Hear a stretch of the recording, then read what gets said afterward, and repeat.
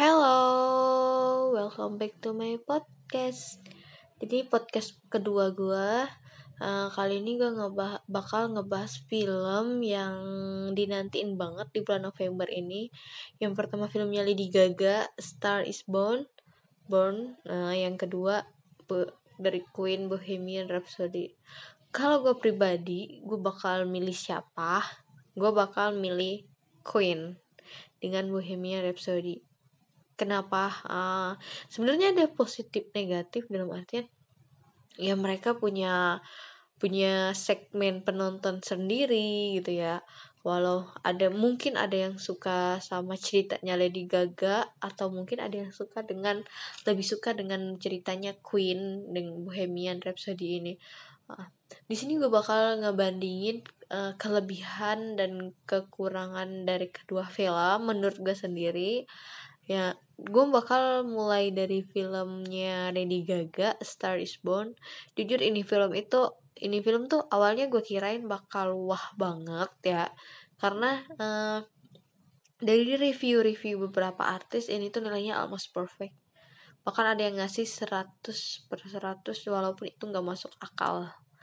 Ya, yang pertama gue tuh nggak suka banget sama cerita yang drama banget. Jujur itu tuh cerita menurut gue filmnya Lady Gaga ini lebih ke fairy tale gitu, indah-indah awalnya, indah, too much drama, terus si ini yang kayak gitu, si itu yang kayak gitu, terus tiba-tiba gue bunuh diri aja deh biar kelar film ini. Ya, jadi kalau kata orang rate-nya 100, kayaknya gue enggak deh, gue bakal ngasih mungkin 6,5 mungkin. Tapi kalau buat filmnya Queen, karena gue itu suka banget sama genre-genre lagunya. Gue suka Queen dari gue SMP atau SMA, walau nggak suka-suka banget. Jujur gue jadi sukanya tuh feel pas mereka konser. Jadi tuh kayak wow, gue jadi benar-benar kayak ada berada di situ. Jadi benar-benar yang disorotnya tuh kan penontonnya gitu ya. Jadi gue kayak oh my god, bayangin kalau gue ada di situ, jadi antara ribuan orang di situ yang nonton Queen. Oh my god, jadi bener-bener ngerasa gue dimanjain banget dengan lagu-lagunya. Walaupun di filmnya Lady Gaga pun sama, ada lagu-lagunya. Jujur gue suka sama lagu-lagunya. Nah, tapi kayaknya kalau gue jadi produser film atau marketingnya film itu, gue bakal nyimpen dulu nih. Jadi kan lagunya Lady Gaga sama si Bradley Cooper ini bakal gue simpen dulu dan gue boom kan pas filmnya ini premiere gitu loh. Jadi nggak seminggu sebelum film, jadi gue udah hafal, gue udah ngeliat cuplikan filmnya yang udah. Jadi pas gue nonton filmnya, ini kan yang udah ada di YouTube, ini kan udah ada yang di YouTube, ini kan udah ada yang di YouTube, kayak gitu. Walaupun sama si Queen juga sama, tapi ini tuh sedikit berbeda genre. Ya jadi gue nggak bakal bisa mengunggulkan salah satu film sih. Seharusnya gue nggak bisa mengunggulkan salah satu film karena genrenya aja udah beda. Walau gimana ya? Kalau buat Star Is Born ini, Lady Gaga ini ceritanya tuh belum ngefeel banget ke gue karena filmnya mungkin dibumbuin dengan sedikit sex tape atau bahkan Lady Gaganya Nick di situ ya, gue nggak tahu. Tapi kalau buat filmnya Queen pun di situ menunjukkan sisi gelapnya Queen. Jadi gue lebih feelnya sih ke Queen, lebih lebih mantep aja gitu. Kalau Lady Gaga, kalau actingnya Lady Gaga sendiri tuh bagus. Jujur gue harus akuin dia bagus banget actingnya.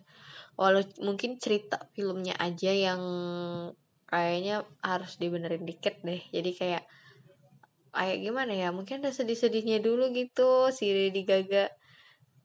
Lady Gaganya sama si Bradley ini ditolak keluarga atau fansnya si Bradley Cooper atau apa gitu kan ya. Terus habis ditolak, terus mereka bersama, yang katanya si cowoknya mati karena tekanan masing-masing pihak gitu. Karena soalnya dari awalnya itu tuh mulus banget. Tiba-tiba ada beberapa drama yang bikin udahlah gue bunuh diri aja biar film ini kelar. Jadi kayak oh my god, agak gimana gitu, greget sih gue ngeliat akhir ceritanya tuh sebenarnya. Tapi gue ngeliat orang-orang di sekitar gue nangis, gue kayak, lu nangisin apaan sih? Lu nangisin apaan? Tapi matanya Bradley Cooper itu seksi banget loh coy, sumpah. Ini waktu dia minum obat-obatan buat bunuh diri gitu, kayaknya dia kan overdosis gitu ya matinya ya, karena minum obat.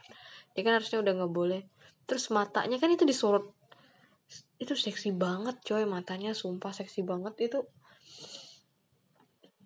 Meleleh sih gue ngeliat mata dia kayak gitu, warna antara mata orang yang upset gitu kan, bisa bagus, mantep. Nah, terus kalau yang di Queen yang bener-bener menurut gue wah banget itu tuh pasti Freddy yang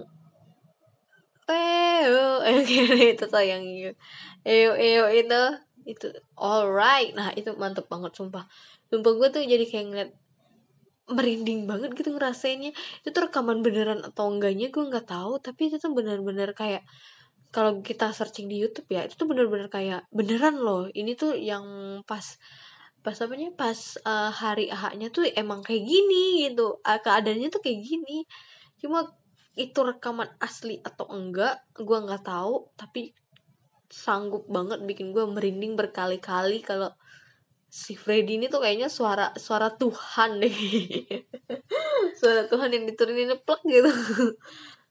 Mantep sih, bener-bener keren suaranya Lady Gaga sama Bradley juga keren banget pas mereka nyanyi lagu Shallow.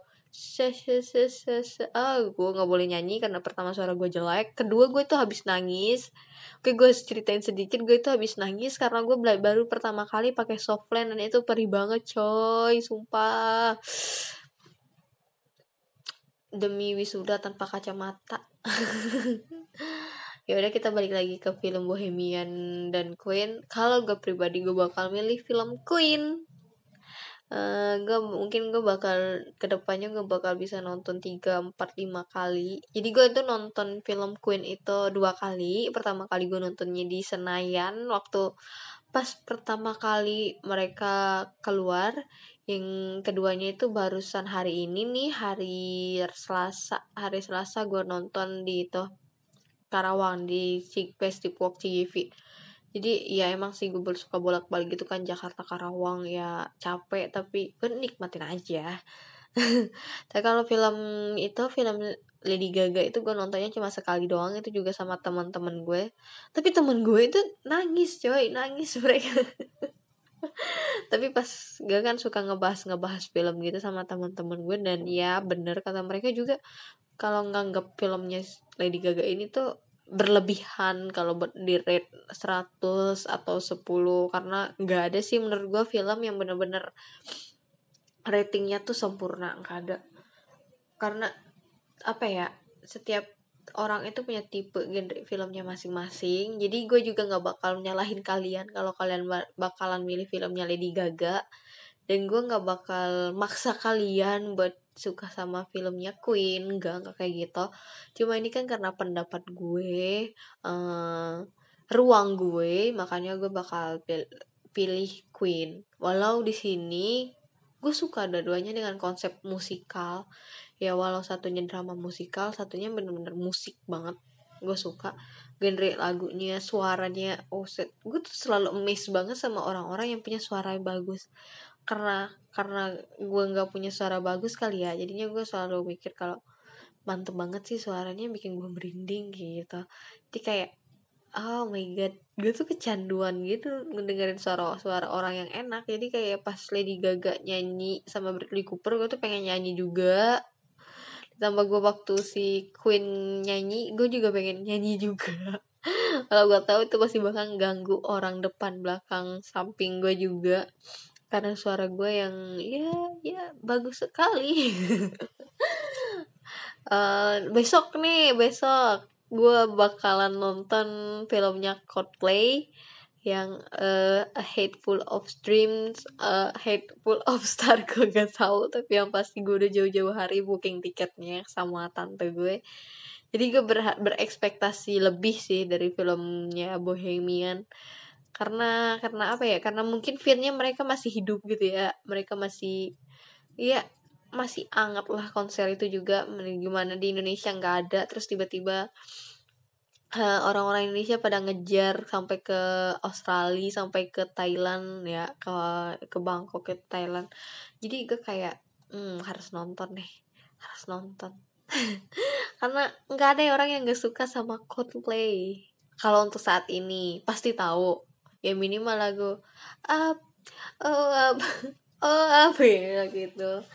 Tapi kalau gue pribadi sih kayaknya berekspektasi lebih sih dengan film ini. Gak tahu sih besok ya, kalau kalau misalnya ekspektasi gue sesuai dengan apa yang gue harapin, apa kenyataannya sesuai dengan ekspektasi gue, tadi kebalik itu, sorry. Gue bakal review lagi, kayaknya gue bakal bikin podcast lagi buat ngebahas film A Hateful of Stars. Oh kepala. Oh bukan Full of Stars coy, Full of Dream. Nah gue bakal review itu dan bakal gue bandingin dengan Bohemian. Kenapa? Gue hari ini sengaja nonton lagi filmnya Queen biar otak gue masih mencerna kalau oh ini film ini, gue inget kata-kata, tiap-tiap katanya mereka, gue bakal inget setiap momennya mereka, dan besok gue tabrakin dengan filmnya Coldplay. Gue penasaran besok bakalan jadi kayak gimana. Akan kok gue tetap dengan Queen atau gue bakal berpindah hati dengan Coldplay, gue nggak tahu. Tapi yang pasti besok bakal gue bahas lagi. Nah, untuk podcast hari ini mungkin menurut gue cuma cukup sampai di sini doang. Enggak doang sih, karena terhitung sudah 11 menit memasuki 12 menit kemudian. Gue berharap podcast ini bakal gue isi. Gue kayaknya bakal terus berimajinasi. Gue menganggap di depan gue ada orang, walau agak agak agak sedikit mengerikan kalau di depan gue ada orang karena gue cuma sendirian. Ya udah, maaf nggak diundang, maaf. So please go away. Ya cukup sampai di sini dong podcast hari ini. Sekian dan terima kasih. Jangan lupa podcast selanjutnya bakal gue post dan bakal terus gue post.